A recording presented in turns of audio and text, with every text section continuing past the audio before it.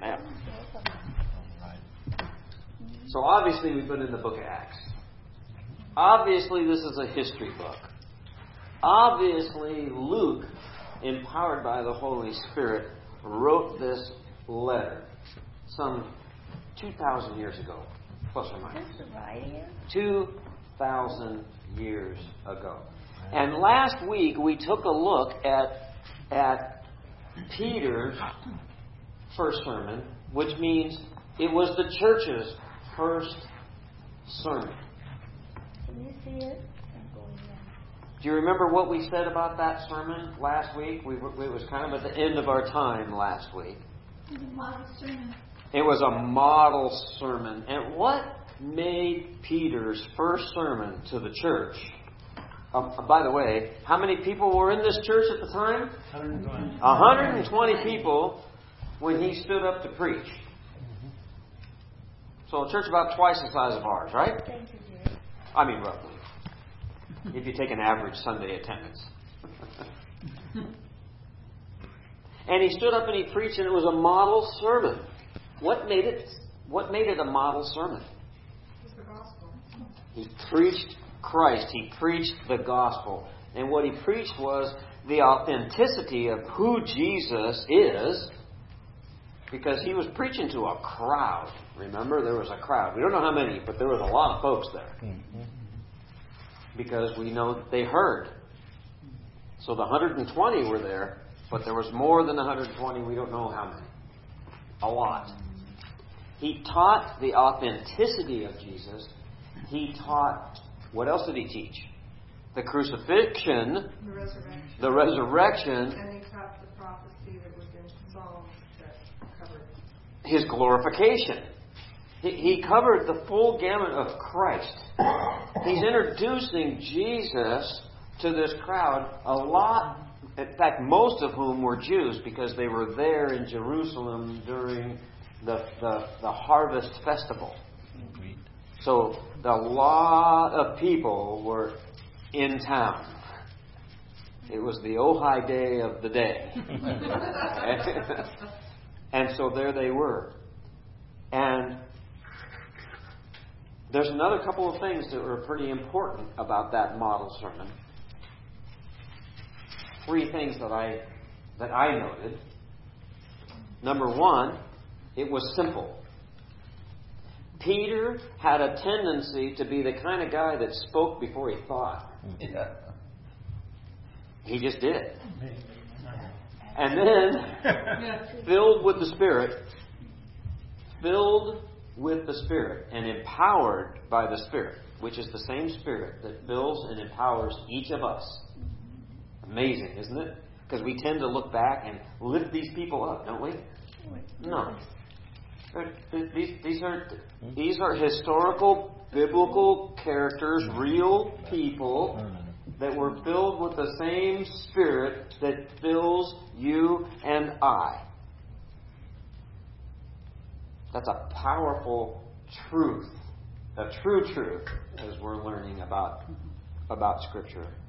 But his sermon was simple, and it is what we would say biblical. We could say it was biblical at the time that he preached it because he did use the Old Testament, didn't he? The New Testament wasn't written yet. It wasn't written yet. But it was simple, it was biblical, and it was Christ-centered. So, he taught Christ simply, biblically, to this large group of people. And that becomes pretty important because of what he is going to tell us next that happened after this sermon took place. Because this is the beginning of the church. This is the first sermon. This is in the first century. Christ had ascended, and we don't know we don't know what the period of time was from Christ's ascension to this very first sermon. We don't know. But we know exactly what the first order of business was for the early church. What did the first church do immediately? Before they prayed, they obeyed. That's the first thing they did. Jesus ascended, and before he left, he said, I want you to go where? Jerusalem. and wait. And that's exactly what they did. I think we need to be reminded of that every day.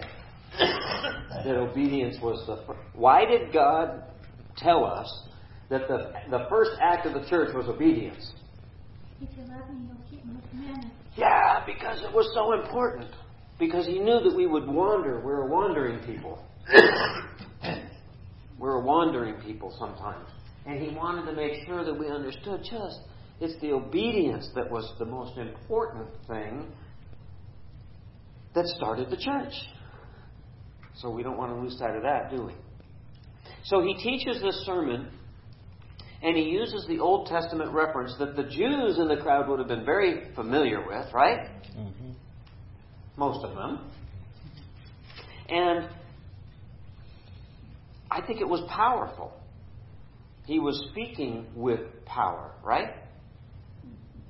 And how can we say that He was speaking with power? The Holy Spirit. Amen. Filled with the Spirit.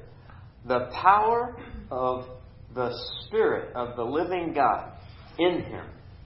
And we have some of His message here. I'm amazed at this because Luke wrote this down.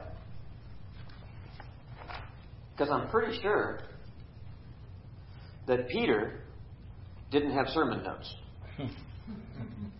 I'm pretty sure that he didn't have a scribe, or he himself didn't write it all down like a lot of preachers today. You can go online and read sermons from preachers, and it's not uncommon that you can do that. But I'm pretty sure Peter didn't do that.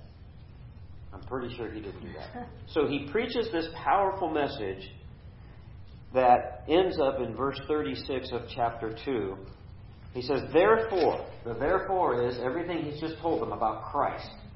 His life, His crucifixion, His burial, His resurrection, His ascension in glorification. He's just taught them about Christ. Because remember, the Jews, who were the Jews looking for and waiting for at this time? Their Messiah. And the Messiah had come and they had missed Him. Because they were looking for the wrong person. They were looking for they had the wrong idea. They got the whole thing wrong. Because mostly it was about them. Oh, that should be powerful for us too, huh? Yeah, they missed it because it was about them. When it's about I, me, and my, we miss pretty much all the spiritual things in our life, don't we? Because that's fleshly and worldly, isn't it? So he ends up this sermon, he says, therefore let all Israel be assured of this. God has made this Jesus, whom you crucified, both Lord and Christ. Now we zoom into verse 37 in Acts. In fact, would somebody read verse 37 through 41? Susan, I always like you to read because you got the 1984 NIV, and I know that, so... Chapter 2. Yes, chapter 2, verses 37 through 41. When the people heard this, they were cut to the heart and said to Peter and the other apostles, brothers, what shall we do? And Peter replied, repent and be baptized, every one of you, in the name of Jesus Christ for the forgiveness of your sins, and you will receive the gift of the Holy Spirit. The promise is for you and your children, and for all who are far off, for all whom the Lord our God will call. With many other words he warned them, and he pleaded with them, save yourselves from this corrupt generation. And those who accepted his message were baptized, and about 3,000 were added to their number that day. Wow. What was the immediate result of Peter's very first Christian church service? 3,000 came to Christ. Growth came out of obedience. Growth came out of obedience. Wow. How did that happen? Moving of the Holy Spirit. A moving of the Holy Spirit. And what did the Holy Spirit do immediately after he said, therefore, Israel, a lot of Jews in the crowd. See, I believe that there were thousands of people there. Because 3,000 came to Christ. So there had to have been thousands that were there that didn't. Yeah. Huh? So, but we don't know. But I think about those kinds of things, No PA system. I'm not sure exactly where they were, probably outdoors. And somehow or another, Peter's voice projected out and thousands of people heard him. Oh, you tell me. How could that happen? The Holy Spirit. Yeah. God directed the whole thing and somehow amplified His voice in such a way that they heard. Or He somehow modified the way normal people hear so that they could hear. I mean, with God, all things are possible, right? So we don't know, but it's a pretty miraculous thing in any event. Supernatural, right? Well, that was the way with Christ. When He preached to the multitudes, so it wasn't anything new as far as that goes. And the crazy thing is that you would think on that one issue alone, with Jesus, who was just preached, who they knew spoke to multitudes on the mountainsides, and they all heard him. And Peter now speaking to thousands with this sermon that is preaching Christ, and they're all hearing him. I would think that one of the first questions for a skeptic would be, how is this possible that we hear him? Yeah. Now, I don't know. I wasn't there. But, I mean, that's a supernatural event. Signs and wonders, the Bible says, that the apostles had lots of signs. Here's one of them. The very first sermon. There's one of them. But what happened to these people? What was it that happened to them when they heard this sermon? They repented and were baptized. And before that, They asked, what shall we do? and before they even asked that, They got convicted. they're convicted. That's the word. Okay. So it says they were cut to the heart. You ever wonder where sayings come from? Cut to the chase, cut to the heart. Yeah. Sharper than a double-edged sword. Yeah. I love how many biblical terms are used in culture even today. But Luke says that when the people heard this in verse 37, he said when they heard this, they were cut to the heart. Comment? How did that happen? Holy Spirit. The Holy Spirit. There is such incredible power that is happening at this point in time with this very first sermon to these thousands of people that are listening to just little old Peter. Little old, I'm going to deny Jesus every time somebody asks me about him. Peter. Little old Peter that sticks his foot in his mouth almost every time somebody asks him anything and gets it wrong. Little old Peter, and here he is preaching the very first sermon. God chose to use him. Probably the most unlikely of all of them. Yep. And he chooses, God chooses. I'm so incredibly grateful for that misfit to be used that way because it gives me encouragement. I don't know about you. Mm-hmm. We should be encouraged that God would pick the least likely. He was the least likely. So they were cut to the heart. That's conviction. Then they said, what shall we do? But what does cut to the heart mean? They finally realized who Christ was, and I mean their eyes got opened, and it just hit home like, and they repented.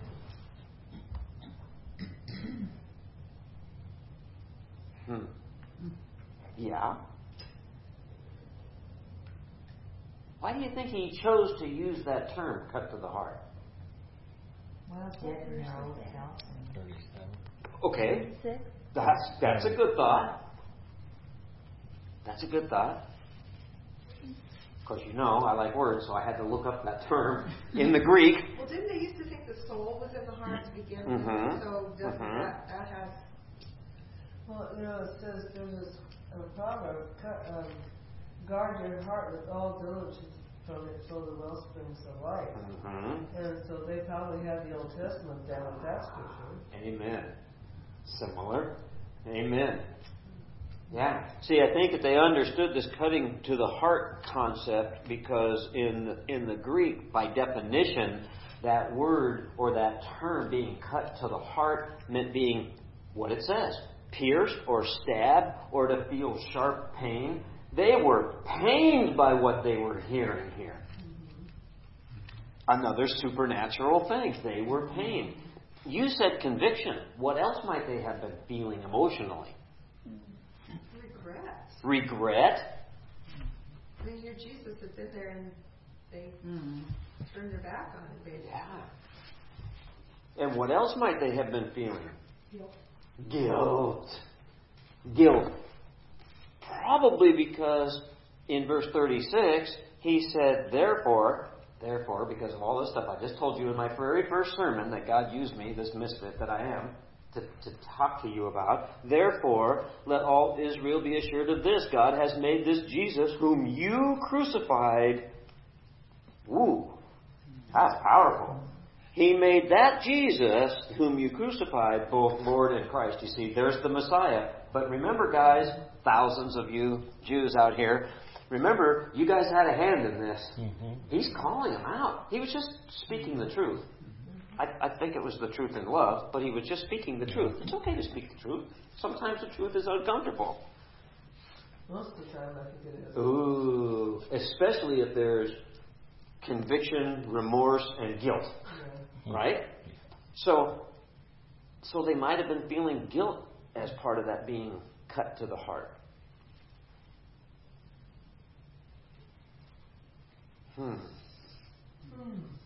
Anyone? Guilt.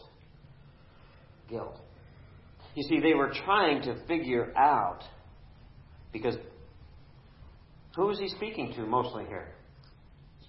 Jews. And what kind of Jews were they? Well, what kind of people? There's only two kind of people in the world. Most of them were unbelievers. Unbelievers, that's right. There's believers and unbelievers. You can categorize them any way you want, ethnically or any other way. But you either believe or you don't. And he's speaking to a lot of believers. The unbelievers were the ones that were cut to the heart, right? Oh, of course they were. You know, they were convicted. Some of them had remorse because, oh my gosh, you're right. We did have a hand in this Jesus because what we traded Jesus in for that. For Barabbas, we traded him in. And you're telling me, Peter, that that's the Messiah? Oh my gosh, can you imagine what that truth must have felt like to them? Even though they didn't really have anything directly, personally involved in making the decisions, they did indirectly, didn't they? They did indirectly. Boy, that's more powerful stuff. So they asked this question, which is, what do we do? What shall we do? What? Yeah. I love that now what question. So what do we do? What shall we do? Does that remind you of anybody else that asked that question biblically? There was somebody else that was really important biblically that wrote a lot of the New Testament that had that same exact question using the same exact Greek terminology and words. And it was Paul on the road to Damascus when he had an encounter with Jesus. This manifestation. Now, Jesus glorified, ascended, but there he was with Paul. There's so much supernaturalness going on in this book that we call the Bible, isn't there? It's awesome. So he had this same question, and he was confronted, convicted, guilty. He was all of these emotions, and there he is, and he now is a believer because there's Jesus, and he says, "What shall I do?" After Jesus told him, "Will you quit persecuting my church? What shall I do then?" Because Paul didn't know anything else. Did these people know anything else? No. It's like most unbelievers. They might even have heard or been aware of Christ as Lord, but it never really meant anything to them. So when it became apparent to Paul on the road to Damascus and to these people after this very first sermon, they said, I get it, but I don't know what to do. Yeah, what to do with Have you ever asked yourself that question? Have you ever asked God that question? What shall I do? I hope so. I hope it's a regular question for us. God, what shall I do? Because as soon as we that we got the answers, as soon as we think we got this all figured out, I think we got a problem. Because we can't in our strength. But as soon as I got it figured out, when I immediately come with an answer, I always ask myself a question. Is that of the Lord or is that just of me? I always want to, because the answer comes really easy. And so it can be either way. Sometimes it comes really easy and it's of the Lord. Sometimes it comes really easy and it's just what I want to do. But they were asking that. So now what shall we do? So look at Peter's response to that simple question. What does he say? Okay, somebody read the entire verse. Verse 38. Peter replied, "Repent and be baptized, every one of you, in the name of Jesus Christ, so that your sins may be forgiven, and you will receive the gift of the Holy Spirit. The promise is for you and your children, and for all who are far off, for all whom the Lord our God will call." And man, do we ever need to focus on verse 38, where Peter replied to that very simple question, because we got to take a look at the application for today too, don't we? The question was, what shall we do? And the nature of their question was, what shall we do with this truth that you've now told us that I actually see this, maybe for the very first time I see this truth, so what shall I do? It's like they're saying, how do I fix it? Mm-hmm. How do I fix it? What shall we? That's church. Church wants to, will you just give me the 10 points? I'll do them. I love that because, we live there as people, don't we? Will you just don't make me figure it out for myself? It's too hard. Just tell me what to do. So he did. He totally did. Just repent and be baptized. Every one of you. Now, there is a load going on in these couple of sentences here. A load. So, what's your answer today, by the way, if somebody asks you, what should you do? What if you're having that conversation with somebody, and just because of who you are, and you're just being who you are, and they look at you and say, you're a Christian? That's the Jesus thing, isn't it? Wow. I like what I see. What should I do? You still say the same thing. It hasn't changed. It hasn't changed. That's the answer. If somebody asks you, what should I do? There's the answer. Wes, it's simple, isn't it? It's so simple. It's written right here. It's written right here for us. In the very first sermon, the very first church was just obedient. The next thing is God used the least likely of the 12 to preach the very first sermon. And when he got all done, he gave them a dose of truth by telling them that, listen, Jews, this is what happened. And you guys had a part in that. And then a bunch of them said, really? You're right. That's true. What should I do? Simple. Repent and be baptized, every one of you, in the name of Jesus Christ for the forgiveness of your sins, and you will receive the gift of the Holy Spirit. But that is a loaded response. Because I think we need to know more. It's important to understand, what does that mean? Because then, that's very churchy, isn't it? And everybody sitting in here gets it, don't we? But what about the person that's maybe for the first time heard this? That pagan that walked in sitting in the back, he's right back there. I see him. He's sitting in the back row. There he is, and his eyes are like this big, and he's trying to figure out first of all, repent. What does that mean? You churchy people know what it means, but what does the guy sitting in the back row that just walked in here off of Ojai Avenue, what is he thinking? What do you mean repent? Well, we know what repent means. So if somebody asks you, what does repent mean? What do you tell them? To turn from sin. Turn from sin. Flip around the other way. Do a shift. Change your mind. Because you see, when somebody is already interested, that's what these people were. What should we do? He said, just change your mind. Change your mind. What do you mean change my mind? Whatever you were thinking, think the opposite of that now. Yeah. That's a good place to start. That's a good place to start. He says, repent. What isn't repent? You talked about conviction, and then you talked about there's guilt. There was another word that was used. Well, it isn't just remorse. Okay, it isn't just remorse. Because what is remorse? Well, you're just sorry, but you're not going to change. I love it. You see, when if somebody's remorseful about their life, oh man, I mean, virtually everybody knows because we're built with that moral gauge. We have a moral gauge, every single one of us. It's in there. God put it in, whether you believe or not. And so there are those, you ever talk to a brand new believer that has been really living the life. You know what I mean? And they're coming to terms with it because they just don't want to do that anymore. They're miserable. And you talk to them and they're remorseful. But what aren't they? They're not repentant. Because remorse is an emotion that isn't associated with any action. And repenting means you got to take action. That's what changing your mind means. Change your mind means now you got to do something about it. That's true repentance, isn't it? Because who was remorseful in the Bible?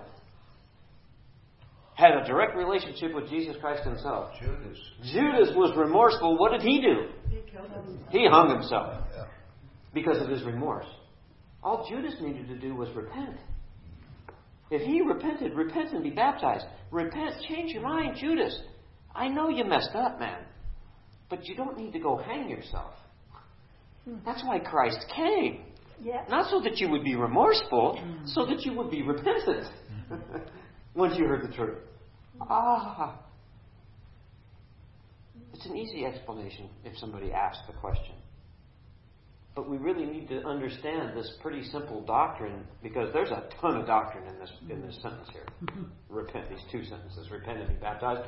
There's a ton in there. So what about being baptized? Because Bob's sitting right back there and he's looking at me right now and he's saying, okay, I got the repent thing, it's not remorse, I get it, okay? And be baptized? What does that mean? Yeah. Oh, come on, church people, you've been in church a long time. What does be baptized mean? It's an outward sign. Okay. Of what? The washing of our sins. It's an outward sign to those around us of who we are in Christ. Interesting. That's all true. It's rebirth. And it's all true. Very churchy. Isn't it? You mean in plain language? Well, transport yourself 2,000 years back now and consider that you are one of the 120 and you're filled with the Spirit. And Bob is sitting back here and he's a Jew. And you say, repent. And he says, what's that? And you just explained it to him. Then you say, be baptized. Bob's a Jew. Does Bob know about baptism? No. You sure? Yeah, we do. He knows. Well, if he doesn't, if he's a good Jew, he does. Let's say that he was a Gentile and converted to a Jew. Does he know about baptism? Yes. He would. And the reason that he would is because baptism was a Jewish ritual for those that were converted, not Jews by birth. Interesting, isn't it? So now, he said, see, because we get caught up oftentimes, and that's what I like about an expositional type of a study here, is we can go through the words and make sure that we know what they mean, so it makes it easier for us to explain it to somebody, because if somebody doesn't know what baptism is, we can give them the church answer, or we can, which is true, but we got to make it even more simple, don't we? Because that's what Peter did here. He just made it simple. So now we have to make the word simple, because baptism in the Greek simply means to dip or to dunk or to cleanse or to wash. Ooh, that's interesting. But it doesn't mean sprinkle. No. Well, in the Strong's, I have a Strong's Concordance that has a Greek and a Hebrew dictionary. The word baptize in the Greek means to dip under, immerse, sink, bathe, or wash. That's what the word baptize means. So a Jew 2,000 years ago that would have been a convert, for example, that was a Gentile, and he converted to Judaism, he would have gone through a ritual. The ritual was called baptism. They would have been in a baptismal, or probably in a in the river, okay, but probably in the river, and they would have been completely immersed. Interesting. This is Jewish. They would have been immersed as a sign that they were included in with the Jews. See, a Jew would have understood this, especially a converted Jew. A secular Jew, maybe not so much. A Jew that was born into Judaism that wasn't active in Jewish tradition might not have understood. But a converted Jew would have understood this. So what does baptism symbolize? Diana, you said it earlier. What does it symbolize? We're washed from our sins, washed of our sins. Just like that's what Christ did for us on the cross. Exactly right. What we see here is we see repent, which is change your mind. Right? Change. Go the other direction. Change your mind. And baptism symbolizes the outward symbol or expression of that inward decision that you made, and you're just going public. I'm going public.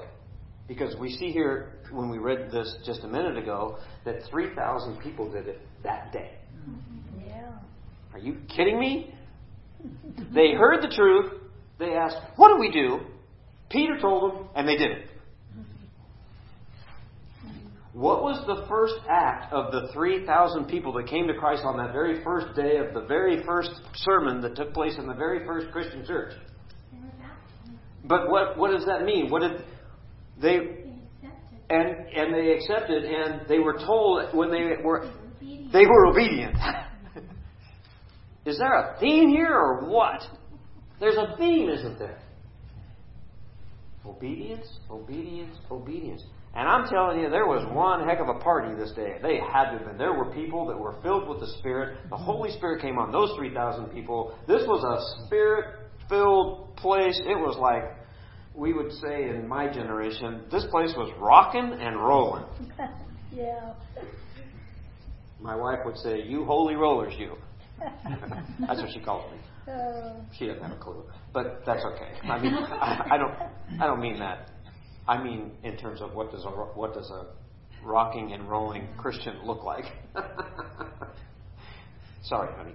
Okay. Having said that, they were baptized. We know what the symbolism is for baptism. And we know that this New Testament baptism took place starting in the first century, right? And we know that the Jews that came to Christ, many of these 3,000, we don't know how many, I would suggest to you the vast majority of these 3,000 people that accepted Christ this day were Jews. Because they were in Jerusalem for the festival. There weren't a lot of other people there. Because those crazy Jews were in town. You know, I mean, there were lots of them. And so, but the Jews were interested, weren't they? Well, these people were quite religious folks, I would venture to guess.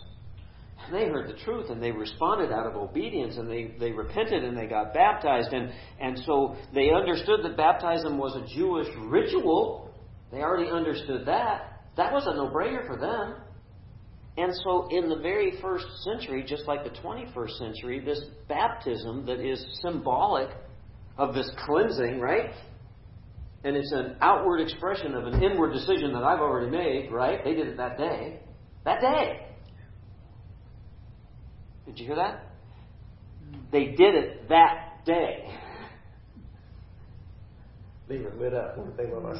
Yeah. These people were lit up and obedient. And so, with that, what does the baptism, the very first baptism in the very first church service, in the very first Christian church after the very first sermon, what did it mean for those 3,000 people besides the symbolic nature of it that we've already discussed? What did it mean for them to be baptized on that day?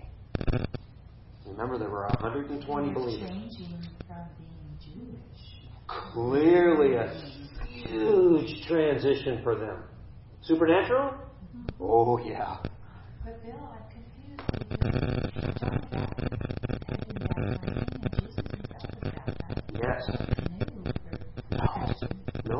Because Because, 720 had already been baptized. well, we don't know. We weren't told. Yeah, that's not an unreasonable assumption. But we see elsewhere in Scripture that the order gets changed in Scripture. And so sometimes baptism comes much later. Sometimes the baptism came first and the Spirit came later. Sometimes the Spirit came first and the baptism came later. And boy, now we have a discussion about denominational differences in terms of doctrine, don't we? But what we see here is, and we're just going through this book because it's a history book. And we can't change history. People like to do that these days. But we can't change history because it is written. And Luke tells us, historically accurately, that these people heard the sermon, they asked the question, they were given the simple answer, they believed, and they were obedient to what they were told. Repent and be baptized. Did they understand everything? No. Of course not. I don't understand everything. I certainly didn't when I was baptized, when I first believed. Yeah. I didn't understand anything. I mean, only enough. I just understood enough. So, but I want to make a point here because there were 3,000 that came to Christ that day. There were 3,000. The church exploded that day. There were 3,000 that were baptized that day. There were 3,000 that understood that baptism was an immersion into water. They didn't have a problem with that at all because there was some Jewish tradition associated with it. So they would have been much more familiar than we are today about that. Okay? And now there's this Christian thing that still has the baptism thing. See, they were still Jews. You know, Jesus was a Jew. These people were Jews. But now they're what we would call Messianic Jews. They came to Christ. They didn't lose their Jewishness. They didn't lose the traditions. They understood the traditions of the Jewish religion, the Jewish faith, the Jewish traditions, all that stuff. They understood that. But they were baptized. And I want to drive this home because this becomes very important because baptism is absolutely, the Christian identification with baptism biblically is an outward expression of an inward change, and you're just expressing it. It's like a Yahoo moment. Okay? But in the very first baptism, what else did it represent for them? You're on the right path. They were Jews. Well, they were renouncing that. They were accepting Christ as the Messiah, which the other Jews did not. That's it. So what happened was the baptism became their identification with Christ, you see. They became because that's what the Jewish baptismal rite was about. The Jewish baptismal rite, in being immersed in water, was a Gentile that wasn't born into Judaism, because you were either born in or you were converted in. There's only two ways to become a Jew. And the ones that were converted in as Gentiles were baptized into. That becomes important. They were then identified as a Jew. I find it fascinating that we know and understand the biblical basis for baptism, but we can't miss the other point.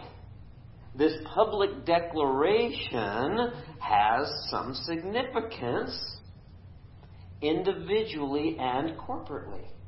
Because this public declaration, what's happening with this public declaration? Sure, it's very symbolic, but it's also very practical, isn't it? Because traditionally, they were baptized into. That becomes important in just a minute. Who was supposed to be baptized?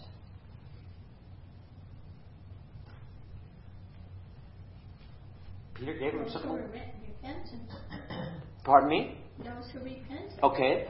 And so when those that were repentant, they asked the question, what do we do? And who did he speak to? Verse 38. Everyone. Every single one of them. Without exception. How many people were there listening to the sermon? 3,000 plus. At least 3,000. If 100% that listened came to Christ, there was at least 3,000 or so there. I got to believe, because we're not told, but I got to believe that there was a lot more than 3,000 there. So he said, every one of you. The ones that asked the question, what should we do? Well, every single one of you. Do you see the significance there? See, it's loaded. This sentence is loaded because he's telling them to be obedient. He said, so every one of you are the ones that should repent and be baptized. I think that's fascinating because now we zoom forward a couple of thousand years, and how do different churches view baptism? Necessary for salvation. Some necessary for salvation. What'd you say, Sally? When you join a church, you have to be baptized. When you join a church, you got to be baptized in some churches into that church. Yeah. Some people say that you're not saved unless you're baptized. I think that's fascinating. And we could go into a whole study on that. It's very fascinating. But what Peter said here was simple. If you hear the truth and you ask the question because you're convicted, not remorseful, but convicted, oh my gosh, it's true, what should I do?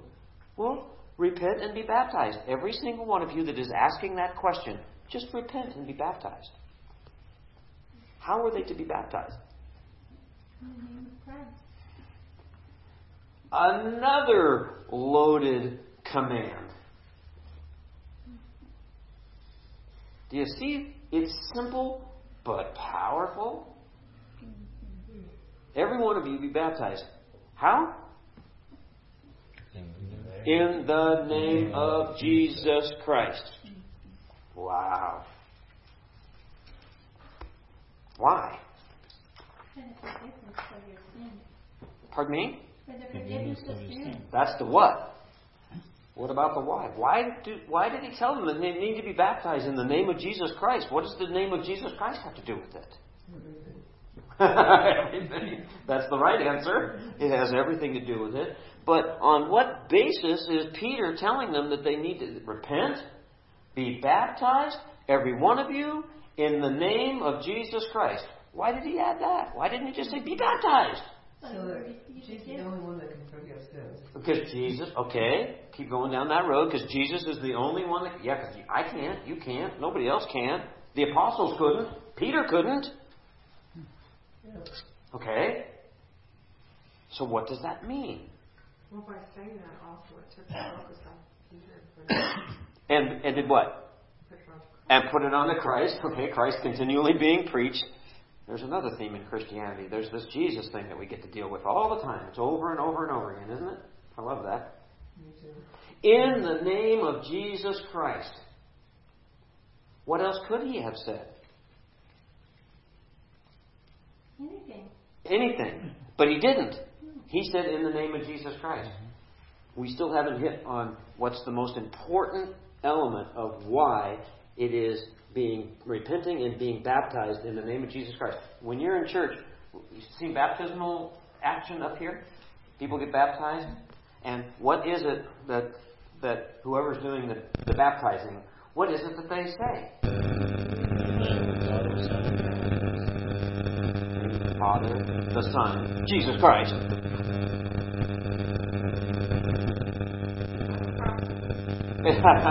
Sorry. You're both onto it. But there's a very important word that we need to use here, based on the fact that you need to be baptized in the name of Jesus Christ. Because authority.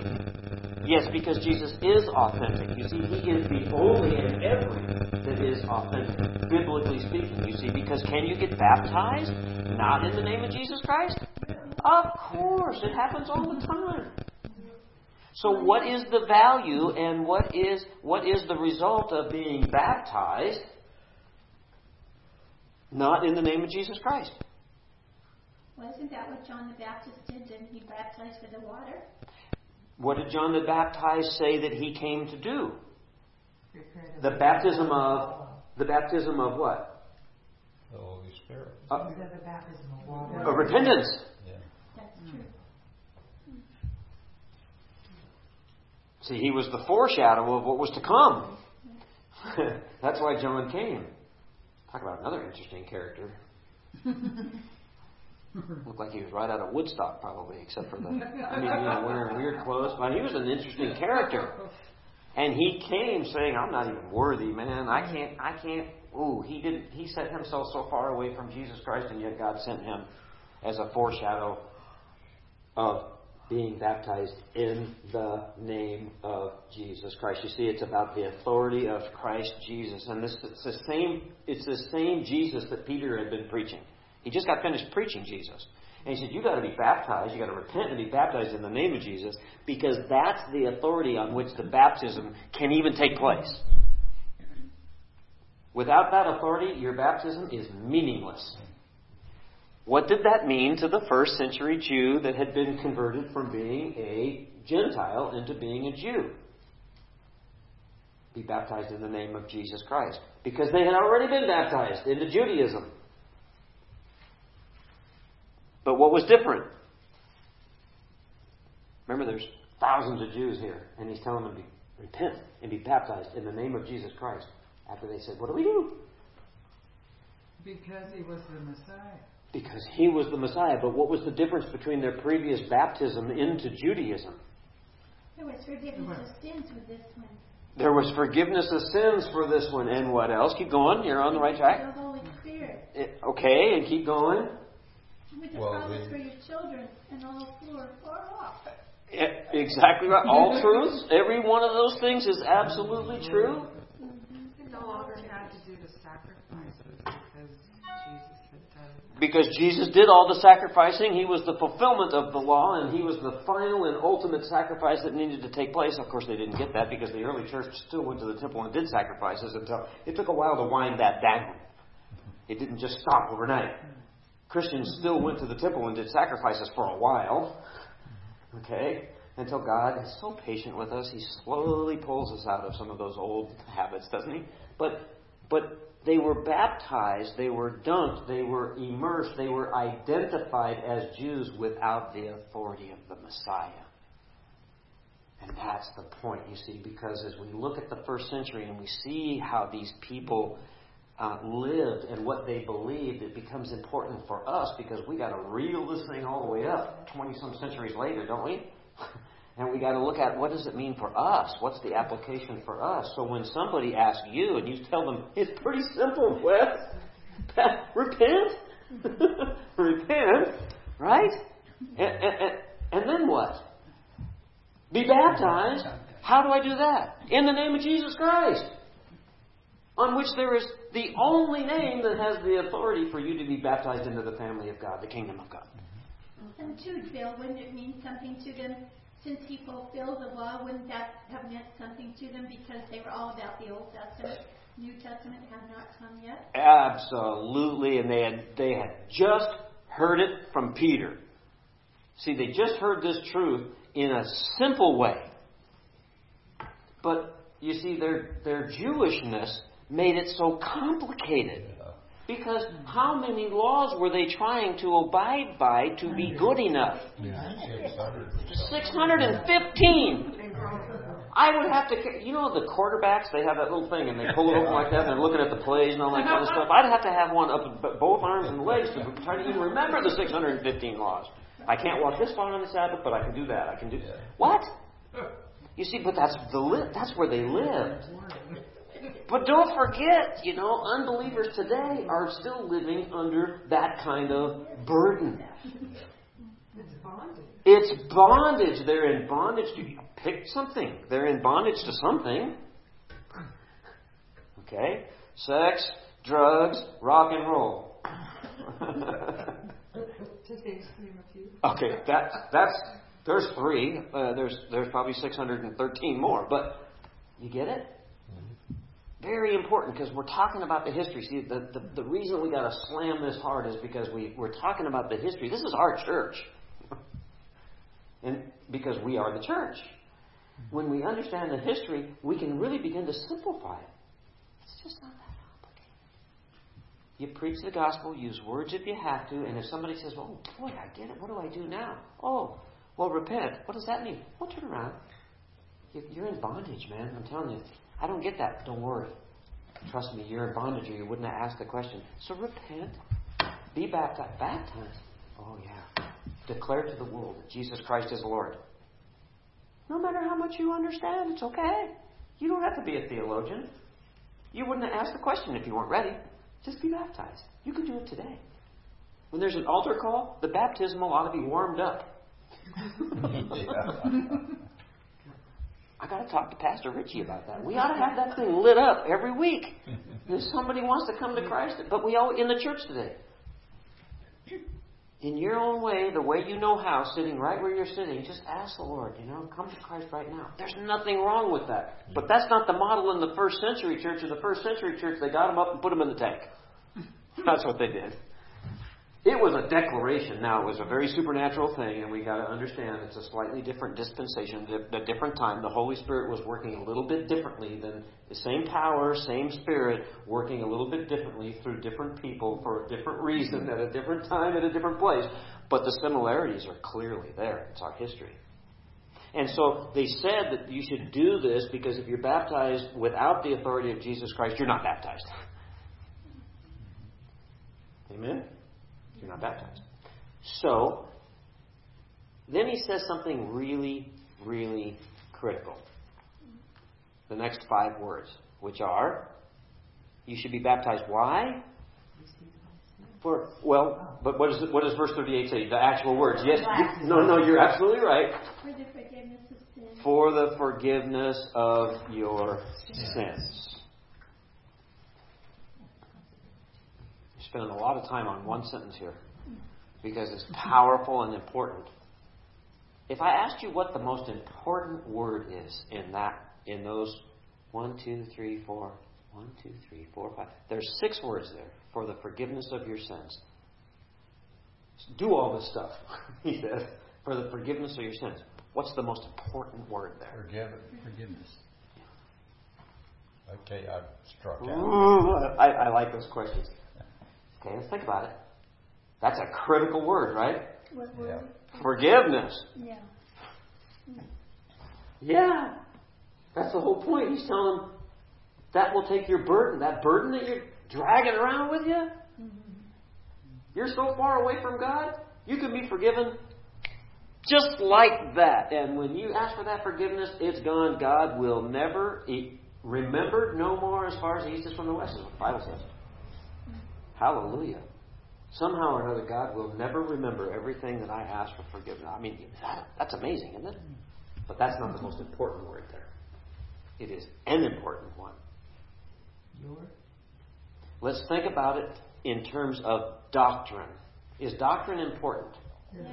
You see, because we talked about speaking in tongues the other day, and there's nothing wrong with speaking in tongues. We said it's not normative, but God clearly today, Ernie could speak in tongues and it would be totally fine if it were biblical. Yeah. And there was an interpretation and it was edifying and there were unbelievers here for the benefit of them. Fine. That could happen. Yep. Now, we're talking about repenting, being baptized in the name of Jesus Christ for circled word for the forgiveness of your sins. Why is the word for so important from a doctrinal point of view? Because we just said that baptism, if it's not within the authority of Jesus Christ, if you're not baptized in the name of Jesus Christ, then your baptism is meaningless. There's no authority behind it. You can get baptized all day, but there's no authority behind it. So if you're going to be baptized in the name of Jesus Christ for the forgiveness of your sins, come on, church. That's the point, isn't it? It's because your sins are forgiven. We don't have to carry that burden around anymore. But the for, we can't overlook. And here's why. Well, see, you know why I answered it wrong. My Bible doesn't have for. Otherwise, I would have got it. I should have asked the question. Mine So that. Yeah, mine says so that. Oh, so that. Yeah. The NIV says so that. Okay, so the NIV says so that. And It says 4. yours says for? Yours probably says 1984. Oh, you're the 84. Well, you have to have the 84 NIV, don't you? You sure you're not in the NASB? Come on, Marvin. I don't know what year it is. It was given to me by See, one of the challenges that we have this is a 78. 78 NIV? 73 or 78. Well, the point is, what does yours say? Not for, it says... So that. Is so that the same as for? Yeah. Okay, let's just establish that so that is the same as the word for. Yeah. For the forgiveness of your sins. So what it doesn't mean is this. Because here's what we have to deal with as we zoom forward, because part of the study that we have to do, it means application. And there's lots of churches that believe lots of different things, and because interpretation there's an art and science, right, to biblical interpretation. And most of the art and science for us that are novice theologians, we're all novice, right? I'm not a professional theologian. I don't think anybody in this room is a professional, right? But so we're working through this, and God is revealing things to us and teaching us things. And so when we interpret Scripture, it needs to make sense. It needs to tie out to the whole of the rest of Scripture, right? It has to. Okay? And there are some very simple rules of interpretation, and the word for becomes pretty important there, because what it doesn't mean is it doesn't mean that you should be baptized in the name of Jesus Christ in order to have your sins forgiven. No, because they're already forgiven. Because they're already forgiven. See, baptism, you've got to be careful, because there are denominational differences.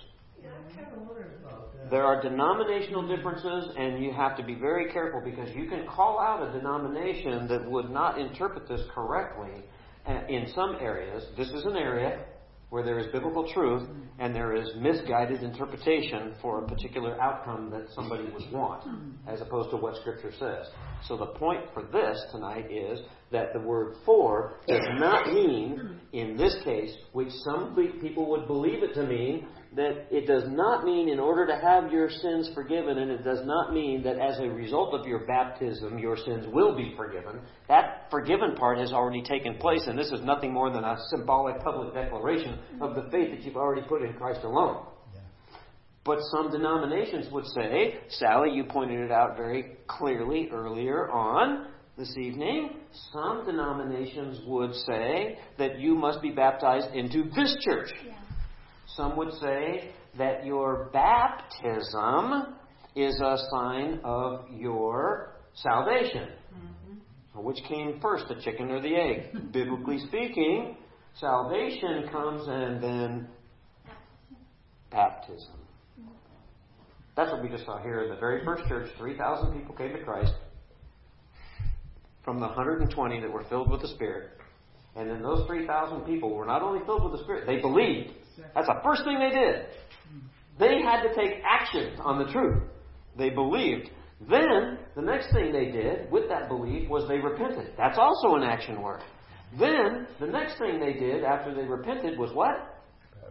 They were baptized as an act of obedience, because that's what the church is all about. It's about obedience. If you love me, you'll do what I say. Because I know what's good for you, Jesus said. I need to work harder at that every day. But they were being obedient. They were baptized in the authority of the name of Jesus Christ, and they were baptized for the forgiveness of your sins. It would be better viewed. Chuck Swindoll, in the book that I'm reading on his commentary on Acts, he paraphrased it this way. If anybody asks you the question, I love what he wrote because it's simple. Chuck Swindoll is a very simple guy. Chuck Swindoll says, repent, and each of you be baptized in the name of Jesus Christ in view of the fact that your sins have been forgiven. Okay? I like the in view of. Yeah. It's an act.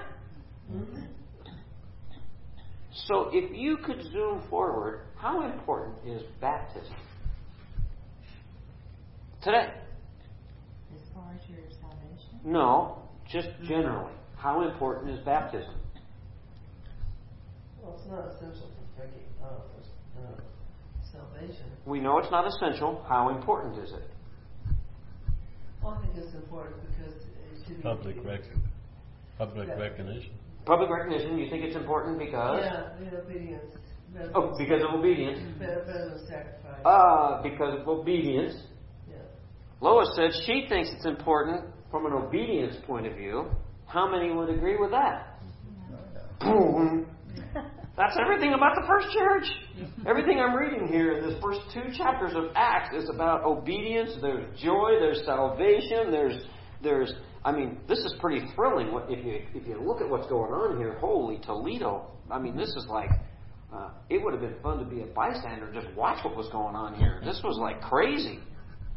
People coming to Christ, being filled with the Spirit. They're talking in other tongues, and people are understanding. And only 2 or 3 are doing it at any one time. And it was very orderly, and there was miraculous signs and wonders that were going on here. And I mean, 3,000 in one day. And then think about this: there was 3,000 that came to Christ, and then they all got baptized. How did that happen? And who baptized them? Yeah, that's a good question. There was no church manual. Okay, Tyler, you take those 500. Richie, you take those 750. How did they do that? That'd be a long process, too. Just you. Supernatural. We're not told. We don't know. But they baptized 3,000 of them. God worked that out. Simply and miraculously. It's fascinating. And so then it says, and you will receive what? The gift of the Holy Spirit. That becomes pretty important. And so this gift that they were going to be receiving was the result of what? Obedience. Repenting, obedience, believing. Okay? And it is that promised gift that Jesus said. Remember, this is the same gift that He told the 120 about. I love this. I don't know how much time took place between when the 120 were obedient and said, "Ooh, there goes Jesus up in the clouds. He's coming back the same way He left." And He told us to go to Jerusalem and wait. And that's exactly what they did. No questions asked. They didn't need theology. They didn't need doctrine. They didn't need the Bible. They didn't need a pastor. They didn't need nothing. They needed Jesus and obedience before the Holy Spirit. Boom! We're gone. 120 of them. These 3,000, exactly the same thing. I love that. Total obedience, and they did it right now. What's the difference in the church today with baptism? If you say it's so important for obedience, and the whole first century church was all about obedience, what's the difference in the church today? Not obedience. Pardon me? Not always obedience. We have lost obedience as one of the primary tenets of our faith. We've lost it from the pulpit. We've lost it in the pews. The pulpits are a little bit misty, and the pews are a little bit foggy these days. And so what happens is that, and it's the same Spirit. That part hasn't changed. No, we've allowed society to dictate. The culture has infiltrated, and we've made it so casual that it's all about Starbucks and entertainment. We can bring our coffee in, and we don't even. We can. It's almost like we're. It's like a clicker. Pastor, can I just zoom past this part? I don't like that part. Fast forward. No, but that's what we've done. I mean, that's what we've done. No, I don't see any of that here. I see people just. These people were ripped up, man. They were excited, filled with the Spirit. Thousands were coming to Christ. We're going to see even more come later. I mean, there was a lot going on here that was really, really good news. So any comments about church doctrine or theology or the application of in the church today about these things? Because the church is just getting started. Because we're going to get off of this in just a second, and we're going to see, starting in chapter 3, we're going to really zoom through some of these next chapters, because we're going to see what actions God was doing through the apostles. It's going to be really exciting. You talk about signs and wonders. We're going to see people getting healed. We're going to see people doing what Jesus sent them out to do in the power of the Spirit that is way beyond anything that we can understand. We can read about it, and it's historical, right? But in chapter 3, we're going to see starting next week that people were regular dudes, Wes, were going out, and they were healing people in the power of the Spirit. Wow, man. We're talking about supernatural acts at the beginning of the church. So,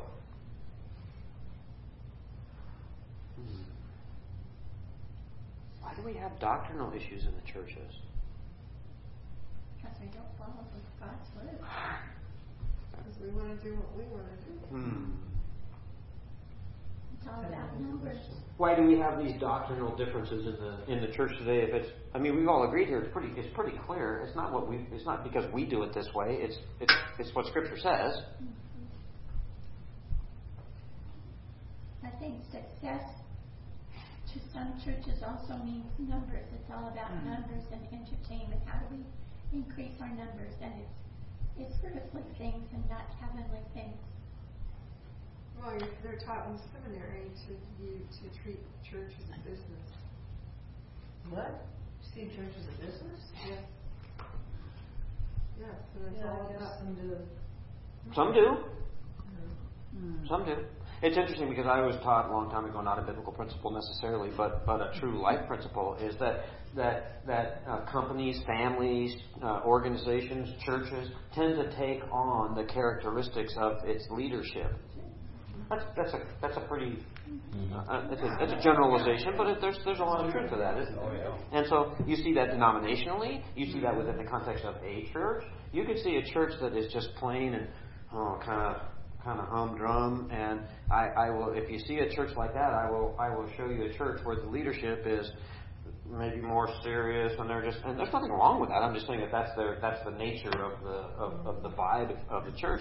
You'll see other churches that are just like on fire, and some of that is denominational. The Pentecostals, I've been to Pentecostal churches where people are running around like chickens with their heads cut off, and I'm not saying there's anything wrong with that. I'm just saying that's the nature of their service. There's organs, there's pianos, there's drums, there's all kinds of different styles, and they take on the characteristics of the leadership. What was happening in the first church? They were taking on the characteristics of Christ. Of Jesus. That's the key. And that's the whole point. If we don't take anything home from chapter 2, we got to take home what has happened in the church when we take our eyes off of Jesus. You see, the first century was all about Jesus. He was with the boys for 3.5 years, taught them everything they needed to know. The power of the Spirit came on them. They were filled, and they were supernaturally charged with building the church Jesus' way. Okay? It wasn't their way, and it's not our way if we're doing it right. It was Christ's way, and they were obedient. They were obedient to Jesus Christ. He was the teacher. He was the Messiah. He spent the time with them. He poured his life into the apostles. He told the 120 to go and be obedient, and they said, not a problem. They didn't ask any questions. They didn't have a clue what was coming next. Not a clue. Most of them didn't even go to work Monday morning because they were sitting there waiting for what Jesus told them was coming next, and they didn't even know what to expect. I mean, get it? They didn't know. It was obedience. And it was all Jesus. And so what happens when it's your best life now, we've taken Jesus out of the equation, you see. Because it's not about your best life. My best life is coming later. I don't want to be too heavenly minded, but I like thinking about heaven, because that's where I'm going to spend most of my life. This is but a mist. It's important, but it's a mist. And so we've lost Jesus. He's now our best buddy. And that's not what we see in the first church, is it? Nor should we see it in this one. And the first time we see that in this one, we ought to be raising our hand. What happened to Jesus? Because we have the model, don't we, for the best sermon ever preached, right here. It was Christ. It's about Jesus. You see, and if our life isn't about Jesus, which is the point, then we've lost it. We've completely lost it. And so, what a shame that is, because this promise of the Holy Spirit was for who? Everyone. Yeah. Future generation. Yeah. Everyone. All is what he says. All. And, by the way, how long did Peter preach this message for the 3,000 to come to repentance and salvation? We don't know. We don't know. Probably longer than the 3 minutes it took us to read those verses, but but we don't really know. And so I just love the beginning of the church here because it's so simple. Style is one thing, but the substance is what's most important. Right, Betty? Right. The substance is Jesus Christ. We put our faith in Him alone.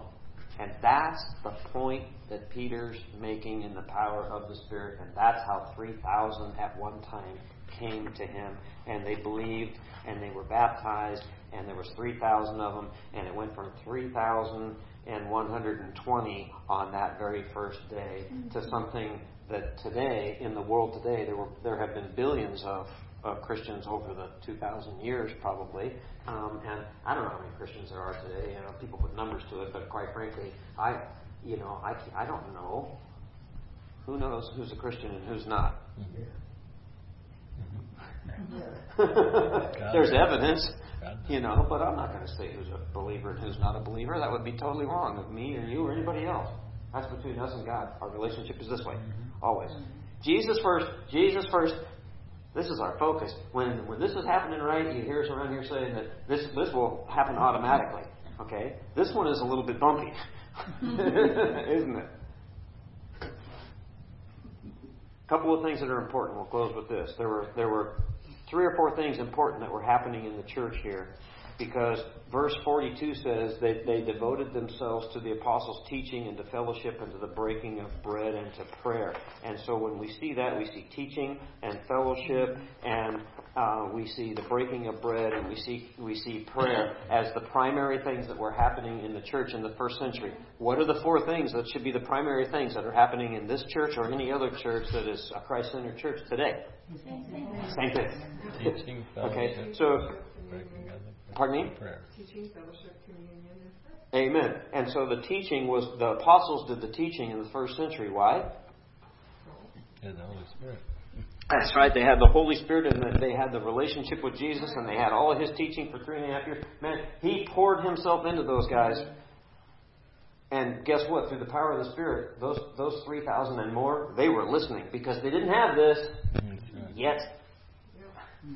There was a supernatural power that was going on there that we just don't quite understand, even though we have the same Spirit and the same power. God used it a little bit differently. So they were poured into, and they had Old Testament knowledge. And then, of course, we had the fellowship in the early church, which is what? Koinonia. We know that name, right? Koinonia is the word in the Greek, and we see churches called koinonia because they're fellowship-oriented churches. And so, what is koinonia? What does that mean? Because we use the word fellowship, but here we think about it in terms of fellowship hall, and we think about it in terms of... They meet together. They meet together. Okay? Yeah, because koinonia means partnership, participation, communion, all to a mutual benefit. Because we enjoy one another. It's mutual, isn't it? And they had everything in common. They had everything in common. Do we? Yeah. Yeah. I wrote this down because I read it recently from some of you might, maybe even the ladies, because she's a lady author, Ann Ortland. Okay.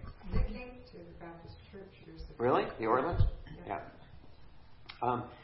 She's written several things, but check this out in terms of. I just wrote this down because this is in her book called Up with Worship. She compares 2 kinds of communities in the church, and she's talking about fellowship. Okay, I'm just going to read it to you because it just cracks me up because it's so true. Check it out. She talks about these 2 different kinds of communities in the church today. And she says, one she describes as a bag of marbles. The people come together for fellowship. They clack and they clatter and they glitter and they throw off light beautifully. And they scratch each other. They connect, but they don't mingle. The other ones, see, that's not koinonia. But the other kind of community in the church she describes as a bag of grapes. Shake the bag around a little and it starts to drip. Look inside and it's not a pretty sight. But they're mingling. They're mingling. See, each life inside bleeds into the others. That's koinonia. That's wine. I love it. It could be. You could go that far with it. The idea is you shake up the grapes, and it's a little bit. I mean, I heard from the pulpit this last week. You know, the word. I'd heard it before, but Richie said, it's not comfortable when the church is in your business. No business. Your business. Your business. But you see, koinonia means the church necessarily is in each other's business. Because we love each other, and we have everything in common, and we're connected, and we're Christ-centered, and we're in process. Of course, all of us, right? But the koinonia is not a potluck. The koinonia is being in fellowship with one another because we have these things in common, and we're there for each other. Man, it's like family, but it's hard, and it's not pretty sometimes, right? Everybody has experienced that. It's not pretty, and I've said this a bunch of times with Tyler and with Richie. We the three of us have given each other permission. I mean, we're the leaders of the church. We have to give each other permission to go all the way into each other's lives. Go in where? All the way into each other's lives. You can ask me anything. Not you, Sally. I won't. But those two can. And how far do I let them in? No. Oh, no. Not yet. No, they have to suck it out of me sometimes. Yeah, that happened tonight. Yeah, it's very fresh on my mind. I came in, they took one look at my face, and the two of them just called me out. But was I going to offer it up? No, because I was a little more reserved. Anybody? A little reserved. I don't want you to get me. I don't want you all the way into my business. I'll let you part way in. I'll give you like 90%. I don't know that I've ever gone more. Maybe 95. But there's like I don't. God's the only one that's been 100% in my life. I've never let anybody 100% in. Have you? No. I don't know anybody that's let anybody in 100%. See, that's why it's a little bit messy. It's messy in there. But then they broke bread too. And the breaking of bread was not only a potluck, but it was the communion meal. You see, because in the early church, what they did is they got together daily. Oh, man. Okay, I'm not suggesting that we start meeting daily. But what I'm saying is that's what they did, because this was all brand new. They got together daily, and they had a feast. They broke bread together, meaning they had a meal. And they also finished up that meal with communion in the remembrance of Jesus Christ out of obedience and worship. So this was a worship service. They worshiped the Lord out of obedience, took communion after they had a meal together. Well, it sounds like they almost had like a communion. They sold all their worldly goods and lived together and shared it with those whoever needed what. They did, but they didn't live together communally. But what they did is they acted communally. Because they didn't all of a sudden 3,000 people come to Christ that day and then they moved in with one another. That's not how it happened. No, they didn't have Tent City. But my guess is some of them did because, you see, that was Jewish tradition. They have a kibbutz, right? So my Jewish friend, his family had a kibbutz and they lived in a commune. And there was the families had one house. And when you got old enough to get married and have kids, you built on top of that house. And then and they would go up like 3 stories. And if there was enough kids, they would build a house next door, connected. So all the houses were connected, and it was a family commune within a community of communes, and so it was a big commune, if you will. So they would have been used to that here, but that's not what the Christians did. What the Christians did is they got together daily for prayer and breaking of bread, and they put all their money on the table because their money all of a sudden had nothing to do with their wealth. Their money had something to do with what belonged to God, and so they were interested in others first. It was very interesting. See, that's the communalness.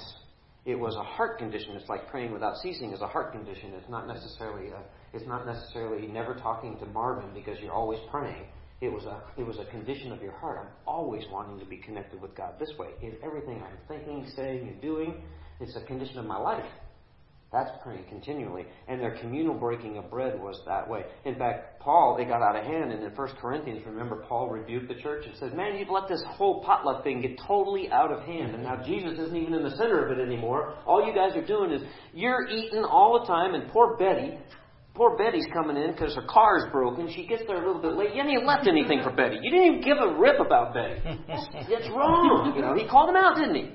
He called him out and said, no. He said, you forgot to put Jesus first here. What are we doing this for? You know, I love that. It was always about others. Putting others first all the time. That's what Jesus did, and that's what we're supposed to do. And then, of course, prayer is the last thing that they did, and that's the one thing I appreciate about this church. We pray more. We get more comments from visitors that say, "Boy, you guys pray a lot around here," and I think we don't. I think we should pray as a church more. But we should pray, pray, pray, pray. That's the biblical construct here, and it's a command. He says, "Pray without ceasing," meaning that's a condition of our heart. We should always be seeking the Lord for everything that we do, not second, but first. We don't always do that, but that's what we're supposed to do. And we should be praying as individuals, as groups. We should be praying like this. We should be praying in church. Everybody should pray all the time. Not just the guy that gets their check at the end of the month. Everybody should be praying all the time. Ooh. But we find that hard because we're a bunch of grapes. It's a little messy in there sometimes. If I pray, they're going to know my stuff. No, it's okay. We should know each other's stuff. But it's a process. It's a process. And so those things are the cornerstone of what the church is all about. He goes on to say then that everyone was filled with awe, which is reverent wonder in verse 43. At the many wonders and signs that were performed by the apostles, because they were filled with the Spirit and given giftings that apostles, quote unquote, pastors, church leaders, ushers, readers, people that pray for offerings. See, we don't get some of those kinds of giftings today because we don't need them. Not that we couldn't get them, but God could give you the power to heal people tomorrow. Right. But it wouldn't be normative in the church today. Okay? It just wouldn't be normative, so you don't see that very often. And so then all they did was they got together because they had everything in common, verse 44. Verse 45, they sold everything they had, all their possessions, to give to anybody that had a need, because their possessions all of a sudden as Christians were just a commodity to them. It didn't matter to them anymore what they had because it all belonged to God. And then in verse 46, they continued to meet together in the temple courts because the Jews were a little bit concerned because they used to do that in the sacrificial system and the priests sacrificed, right? So the early church actually, there was a transition.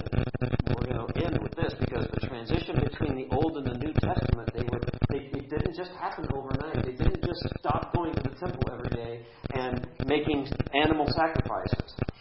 That didn't just end immediately. There was a process. It took a little bit of time. And then obviously the last thing that they did in verse 47 was they were praising God and enjoying the favor of all the people. Now that is cool. Because the last thing that they did after all of these things that was the cornerstone of what was happening in the church is they were praising God. And I think it's significant that Luke tells us that in this history. He tells us that last. The first thing was obedience. All this other stuff is in the middle. And then the last thing he tells us is, and they were all praising God like all the time. God is good. All the time. And all the time. God is good. Praise be to God for everything. The fact that we're breathing. Praise be to God. Amen? Amen. That's the early church, guys. That's what it is. And when we see that foundation, it's going to make all the sense in the world to us as we start looking at the signs and the wonders with what God did that Luke tells us about over the next period of time. We don't know the period of time because Luke in his writing generally summarized periods of time, and he never tells us how much time it took. So I don't know how long Peter preached, nor do I know how long it took in between these intervals of some of the things that happened. I don't know after the 3,000 came to Christ when the next story that he's going to tell us in chapter 3. If you want to read chapter 3, we're going to go through that the whole chapter next weekend, plus some. But I don't know how long it took before these things started happening where the apostles were doing the same things that Jesus did. Healing people. Crazy things were happening, we would say today. And actually, in some places in the world, these things still happen. where God is still gifting people. Not normative for us. We don't see it very often or ever. But it's still happening in the church today. I love the first church. Pray about the first church and what God's teaching us and how important that is in the 21st church, this century. This church specifically. The whole church is, and when we pray, I was so blessed on Sunday. Thank you. Amen. I mean, seriously, I was so blessed to see God use you the way He used you on Sunday in this place. Mm-hmm. That was a supernatural act of God, sister. And we just need to pray that the first century church, in the important ways, biblically, comes back to the core. John Wooden, as a basketball coach, always said, we win championships with the fundamentals. And we've been teaching the fundamentals in this church for 7 years. And I told Richie, Tyler and I both recently at a meeting, you know what? Let's stay on the fundamentals for another 7 and see what God does with that. Yeah. We got to stick with the fundamentals, because that's how people come to know Christ and how we grow. Amen? Amen. All right. Amen.